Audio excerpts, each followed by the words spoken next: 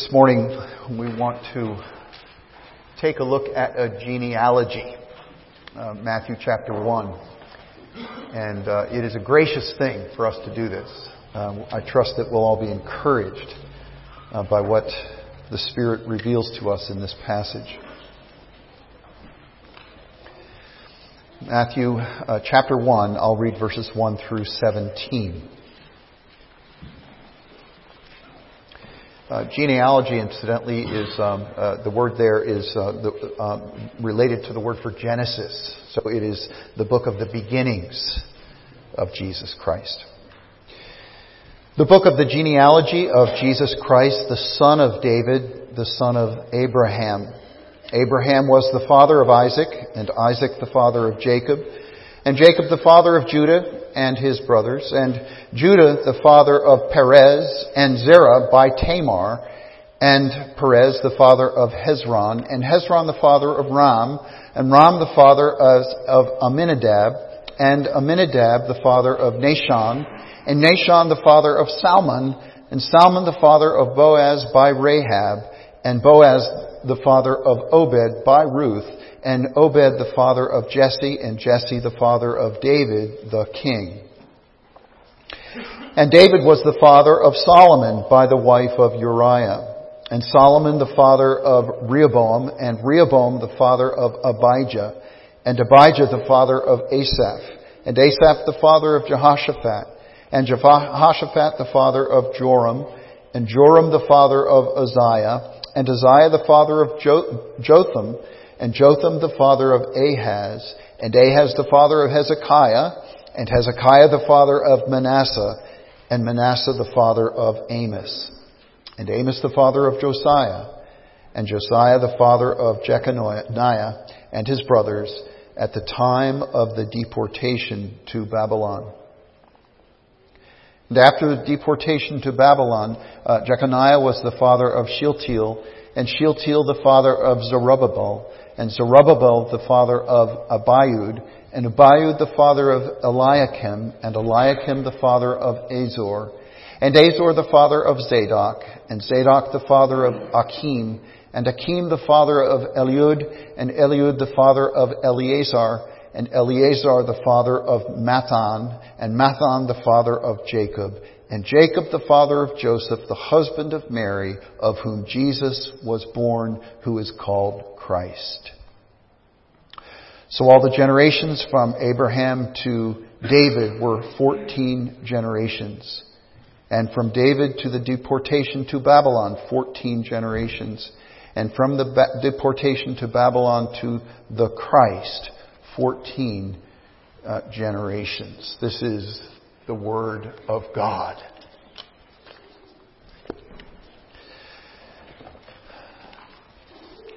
One of the great things that my mother left behind as she died in 2008, she left behind a book that she had written.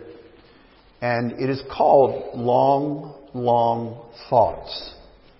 That's a line from a Wordsworth poem. And it is taken from her own thoughtfulness as she would sit on the coast of Maine, even as a young girl, and consider long thoughts, big ideas. And it's a story.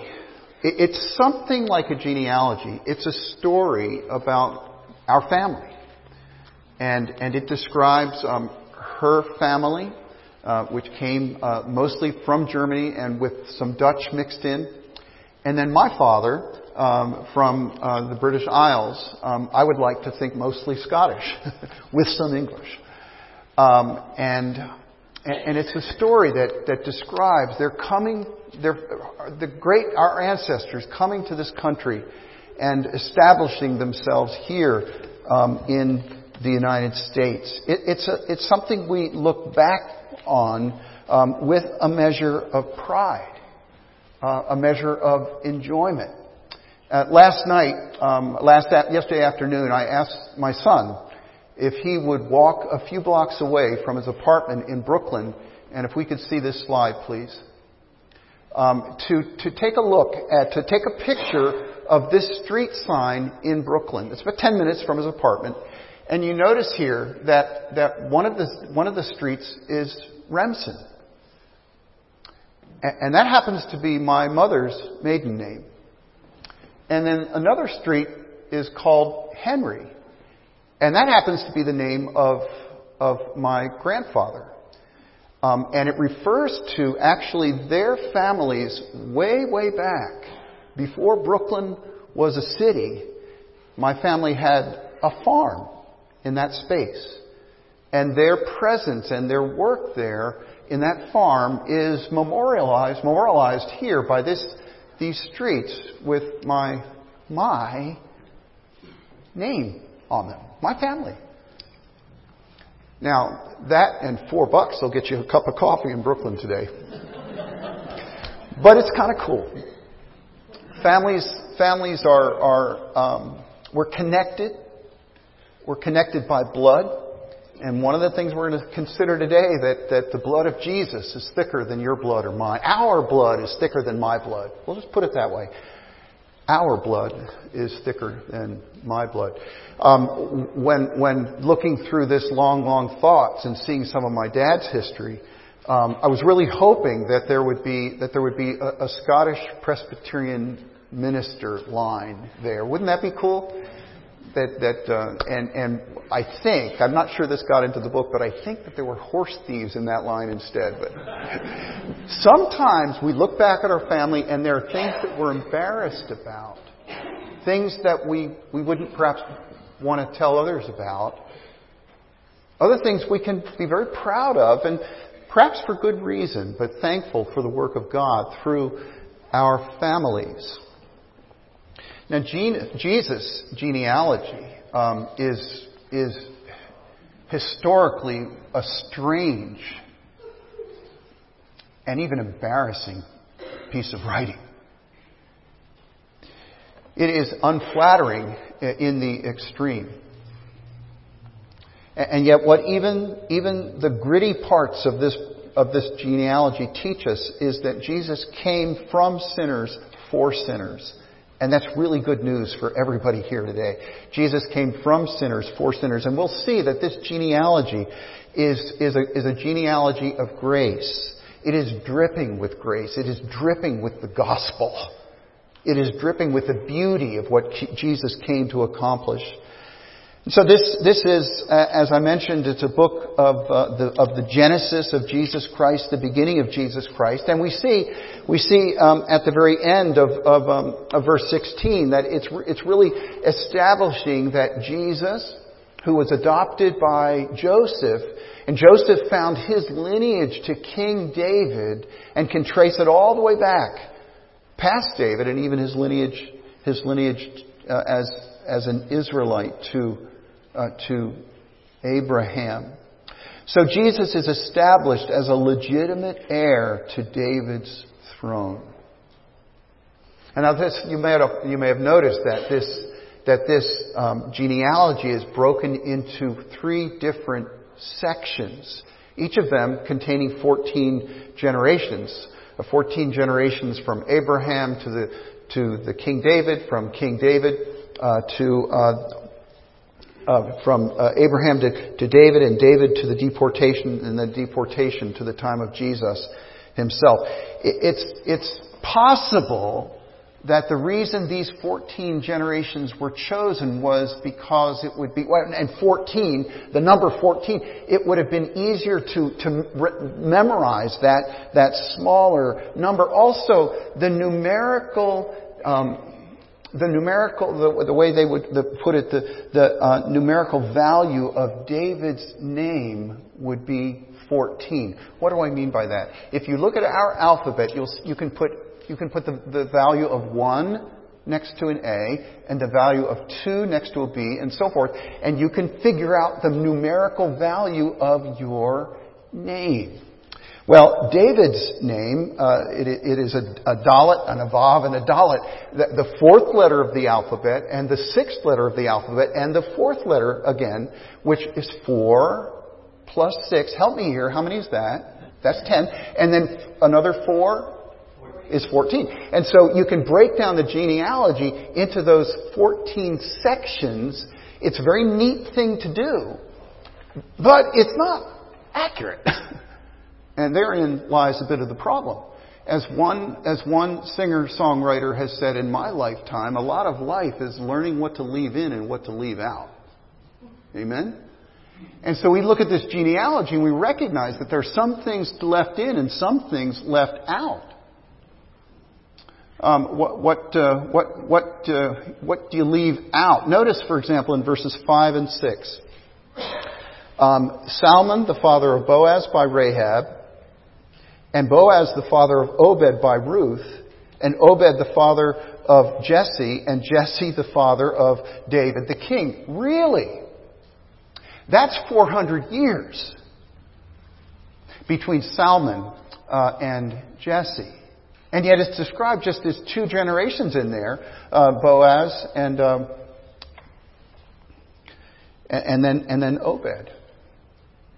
Well, keep in mind that oftentimes, Salmon, of course, was one of the spies into Jericho, and that was a very long time, of course, that 400 years then before Jesse. But keep in mind, you can talk about it this way. I could talk in my family of Kirk Charles Ellis, son of Charles Herbert Ellis. Kirk's my son. Charles is my father. But you can in the Hebrew mind, you could talk that way because of the line between them. And so several generations are left out.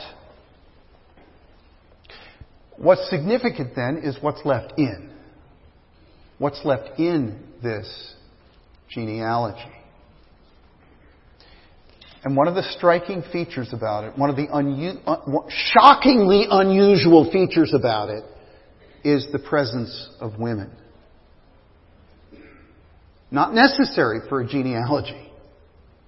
You read the genealogy in Luke, and it's just man, son of, draw all the way down. And there's no mention of a woman. But it's not just the presence of a woman. Remember, in the Bible's time, women were devalued. And I say Bible time because they are honored by God's command in the Scriptures in a remarkable and delightful way. But in the Bible time, they were more servants than equals, more an employee of the household than a partner with the head of household. And yet, not only are they present here, but it's the kind of women.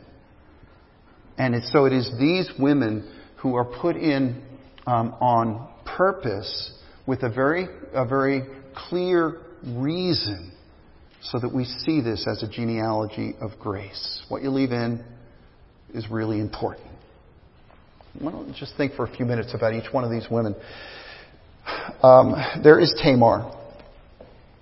Tamar, it would have been really easy to omit Tamar. Look with me at verse 3. It says Judah, the father of Perez. And it could be really easy. Judah, the father of Perez, and Perez, the father of Hezron, like all the other names that are listed here. But it's Judah, the father of Perez, and Zerah, one of a twin. But not only that, but by Tamar. Seemingly an unnecessary addition. Remember the story. Tamar was a daughter-in-law of Judah. And Judah was a head of which one of the 12 tribes? Can anyone guess? He was the head of which tribe? Judah. It would have been Judah, right? Good, you're awake. He was the head of the tribe of Judah, and he was and Tamar was married to one of his sons, who ended up being a real cad, and God put him to death.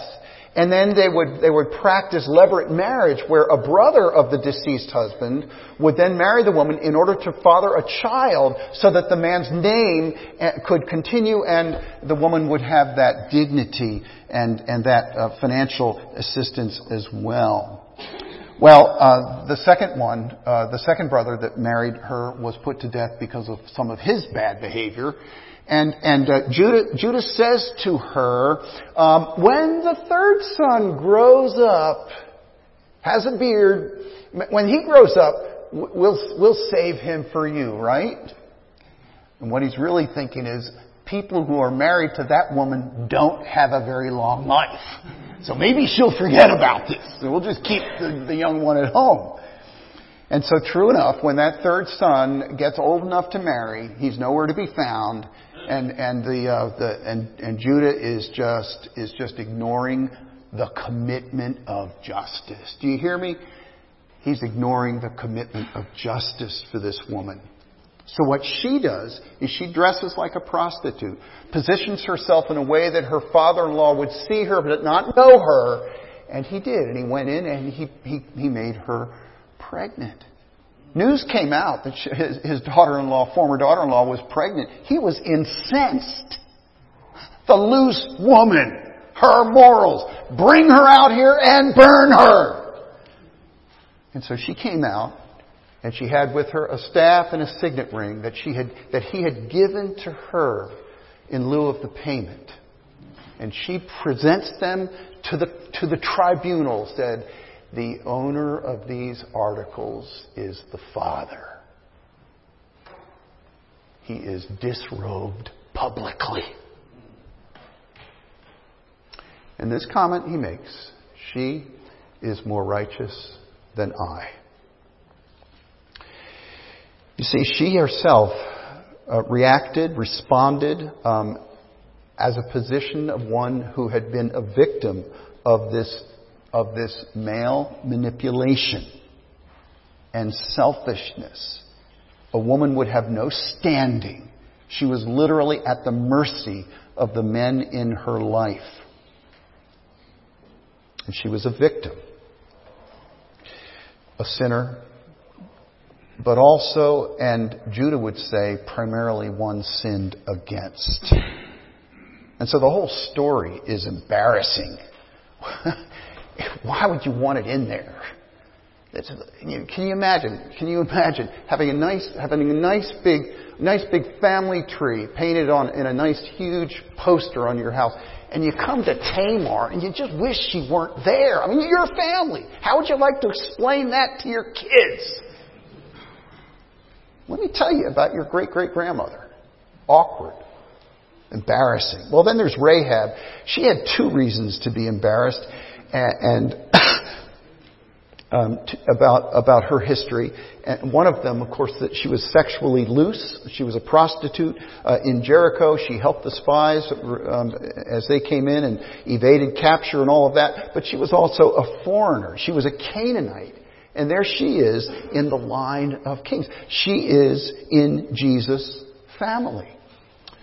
Well, not only those two, but then you slip down and you see in verse 6, Salmon the father of Boaz by Rahab, Boaz the father of Obed by Ruth. And Ruth's story is more beautiful, but nonetheless it was from rags to riches. She chose, listen to this, she chose to die with her mother-in-law instead of staying at home in Moab. Her mother-in-law wanted to go back to Bethlehem. She chose to go with her, which was entering into a state of she would have been an untouchable in Bethlehem, a Moab, a despised neighbor of Judah. But she does. She goes. And she gleans in Boaz's field, as you perhaps know that story. Then she proposes to Boaz, her kinsman redeemer. They marry. And she then becomes, her son becomes King David's grandfather. Amazing story. But she's still a foreigner. She gets into the narrative as well. And then finally there's Bathsheba. And this is perhaps the most controversial of all. As I was looking at this over the last week or so, noticing that Bathsheba was identified as an adulteress. Some people who wrote that who I respect, and I think that is really missing the point. Do you notice that she's not even mentioned by name here? And that is to highlight the fact that it is David. David was the father of Solomon by the wife of Uriah. But David was the father. David was the one who, this was not an affair. This is not what you would call adultery. This is a different order of sin. Nathan's rebuke makes that very clear. This is going to be hard for me to say and perhaps hard for you to hear, but hear me out. Nathan's rebuke colors David as far worse than, if I can say it, merely an adulterer or just solely an adulterer. Listen to this. Remember the story. He tells the story that there was a powerful and a rich man who exploited a poor man, took that lamb and served it up for dinner, that pet lamb. And he said, "You are that man." And we understand this then not as simply adultery, but listen, he used his power, he used his office to exploit a vulnerable woman, a woman who nowhere in Scripture is labeled as being culpable.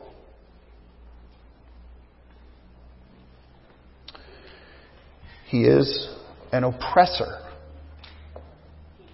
He is one who is blinded by his selfishness. He is one who is driven by a sense of entitlement.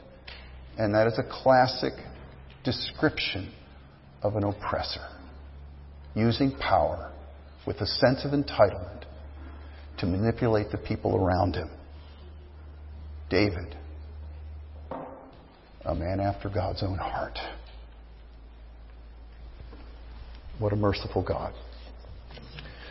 Well, I want to look at these stories then in the context of how Jesus is described. This is verse 1, the book of the genealogy of Jesus Christ. Of Jesus Christ, the son of David, the son of Abraham. But I want to look at it in reverse order.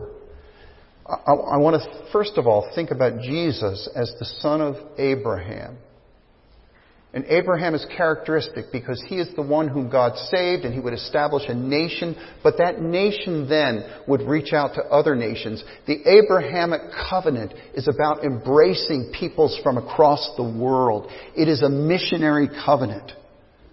The son of Abraham welcomes, this is my point, Jesus, the son of Abraham, welcomes outsiders. Jesus welcomes outsiders.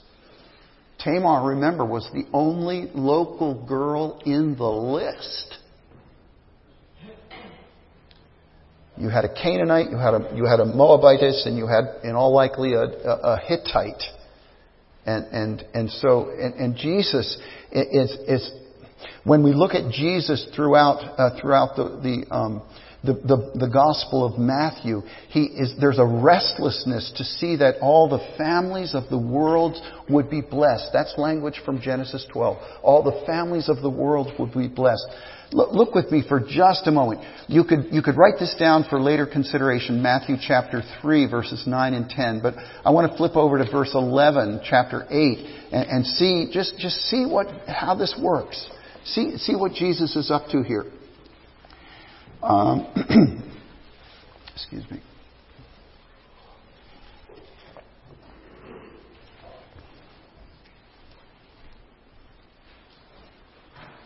When Jesus heard this, this is relating to a foreigner who had faith. Truly, I tell you that no one, with no one in Israel have I found such faith. Verse 10, verse 11, I tell you, many will come from east and west and recline at table with Abraham, Isaac, and Jacob in the kingdom of heaven, while the sons of the kingdom will be thrown into the outer darkness. There is a recognition, as we've seen in Romans, there's a recognition that Israel's turning their back on the Messiah will be the occasion of many others brought in. That is Jesus' point, his mission, is to bring Gentiles into the family. Abrahamic covenant fulfilled. 2 points I want to make out of that. You are welcome here by God's grace. You look around this room and there may be times when you feel that you don't really measure up. Listen, you do not need to be a Presbyterian heritage to belong here. You don't need a certain kind of blood to belong here. There are social barriers out there that cannot exist where Jesus is exalted. Barriers in our country due to race, to sex discrimination, because of one nationality elevating itself above another. Whatever your past, our blood here, connected by Jesus, is thicker than your blood. And praise God for that. You are welcome here. Amen. But there's another side of this, that because you're here as part of that Abrahamic covenant, you welcome others. The Great Commission, of course, is to go into the nations and baptize them, bringing them into the family. And so the gospel compels us to look outside of ourselves. We sing, "Pity the nations." We remember the words of Jonah. The nations, we pity them because they don't even know their left hand from their right. They think they're enlightened to discover multiple choices for gender, for example. But their minds are darkened in a pathetic way. Do we have compassion for them in their mistakes, in their sins, in their rebellion? Well, do you know what the word inertia means? Inertia, always a little bit dangerous for an English major to talk about laws of physics, but give me a shot here. Let me see if I do this right. The inertia has to do with the law that, or the description that objects that are in motion tend to stay in motion, and objects that are stationary tend to stay stationary. They need an outside force to act on them to move them. And so what I want to mention here is let's look for opportunities to develop inertia, momentum in the direction of increasingly being people who looks outside of our own walls. Do you get what I'm saying? That's why before Presbytery on Tuesday, I thanked God for Andrew, before the Presbytery, and for this plan that he's put in motion with the help of other brilliant people in this church, to be able to get these welcome bags out into our community. Amen. It's a wonderfully simple thing to do, to develop momentum, develop inertia in that direction, as you simply sign up to, as Karen would link you to a newcomer near you, even give you suggestions on what to say, but you knock on the door and you just say, "In the name of Christ," or some such, just thank you, welcome, good to have you. And there is a church nearby that you're welcome to see. You see, once you get the weight moving, listen to this, once you get the weight moving, it takes energy to stop it. Amen. So you get the weight moving, and it's a glorious thing. And I've just loved seeing that you are welcoming others here. Well, the second thing is Jesus, the Son of David. This is going to sound strange to you, but Jesus, the Son of David, heals the wounded. Jesus, the Son of David, heals the wounded. The elite people in Jesus' day expected that the Messiah would come as a warrior king. He would come to defeat his enemies and to restore the land. Tolkien opens our eyes to a different perspective that I think is borne out in the Gospels. Listen to what Tolkien says. The hands of the king are the hands of a healer. Gandalf's words, I think. The hands of a king are the hands of a healer. Now, who got this in the gospel? One writer put it this way. Only the no accounts of Jewish society got it. Only the no accounts.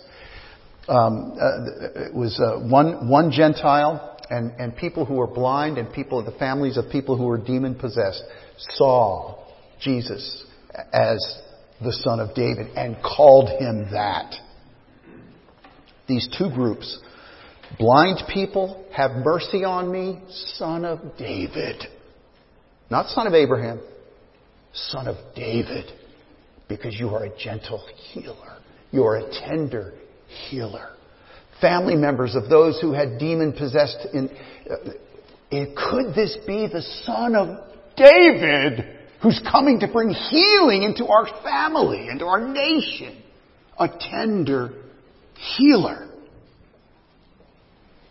Tamar and Bathsheba show up in this genealogy because they needed tender healing. Jesus is for the afflicted. Jesus is for the oppressed. And Jesus is still your tender healer. I know this is perhaps over. I don't know if it's overworn in our society today, but this, I think, the text is driving us to say that Jesus is the tender healer for those who are oppressed in our midst. Perhaps you're one who has been overpowered or oppressed by someone who should have protected you, either as a child or as a spouse, male or female. Sometimes when one is oppressed, he or she begins to believe that they deserve that degradation. They see it as normal, and I must deserve it. Another feature of those who have been oppressed is that they hide, often because of shame, certainly because of embarrassment. Don't want anyone to know. I'll suffer in silence. I'm here to tell you this morning, my dear friends, that Jesus is your King. And Jesus is your tender healer. He is your faithful hearer. See, He did not come in His earthly ministry, and He does not stand before you today as one who is to judge you, but one who is to heal you. He is drawn to the brokenhearted. Remember, a bruised reed He does not break. He is the healer. And it is wonderful, wonderful to be a church where we see Him healing, where people are not suffering alone and in silence, where they don't have to. They don't have to hide in shame or fear, because this is a safe place. Because here Jesus is serving as a tender healer. Finally, as we're working our way back, we see that Jesus saves sinners. Of course, Jesus is the Greek form of the word Joshua, the name Joshua, which means Jehovah saves. Jehovah saves. Jesus, Jehovah saves through the work and the life and ministry of Jesus. And I don't have to tell you that this was a motley crew listed in this genealogy. A couple of high points here, or I should say low points. Hezekiah, one of the greatest, described as a great king. Hezekiah was told by the Lord that his children were going to be taken into exile. And this is what pious Hezekiah said. Well, the word of the Lord is good.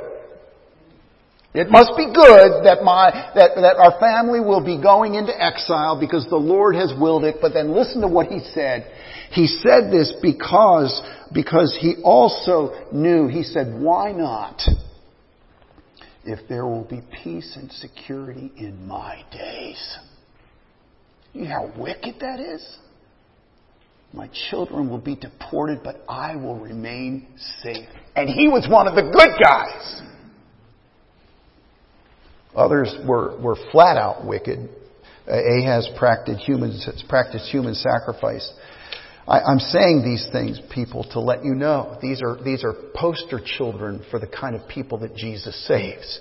He comes for sinners. He comes from sinners and for sinners. And so you do not need to try to be good enough to get His attention. Jesus doesn't call you because you're holy, but to make you holy. Jesus doesn't call you because you're good, but to make you good. Someone, Jesus saves, someone must die for your sins.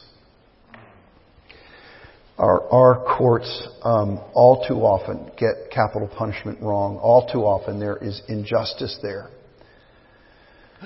an uneven application of capital punishment. But God gets it right every time. For God's justice to be served, the guilty must pay for their sins, or else entrust themselves to Jesus, who pays for their sins for them. But someone has to die. Jesus gives us this great gift of mercy, his death for yours. As Isaiah tells us, he was numbered with the transgressors, the Gospels as well, in order to bring us home to heaven. So this is an invitation. It's for people who are on the outside. For people who are on the outside, you are not too bad for Jesus to rescue you, and you are certainly not too good that he doesn't need to. But here's the place where you come to find mercy. Jesus saves sinners. Amen. Come to him today. Entrust yourself. Turn over life and will and even your sinful past to this tender and merciful Savior. Come in from the outside, but also come in from the inside. Perhaps you've grown up in the church and you've never acknowledged. You're okay with your parents being sinners and needing Jesus, but you yourself have never said, I see myself as a sinner who needs Jesus. So come to him today. He has come to the earth to rescue sinners like you and me. Let's praise his name. Lord Jesus, we thank you. We thank you so much for mercy. We thank you for your being our God, the Son of Abraham, the Son of David, and our Savior. And we ask you, O Lord, that in this time of Christmas celebration, that we would think much of the reason for the incarnation and be amazed again and again at what our Savior has done. And let us be people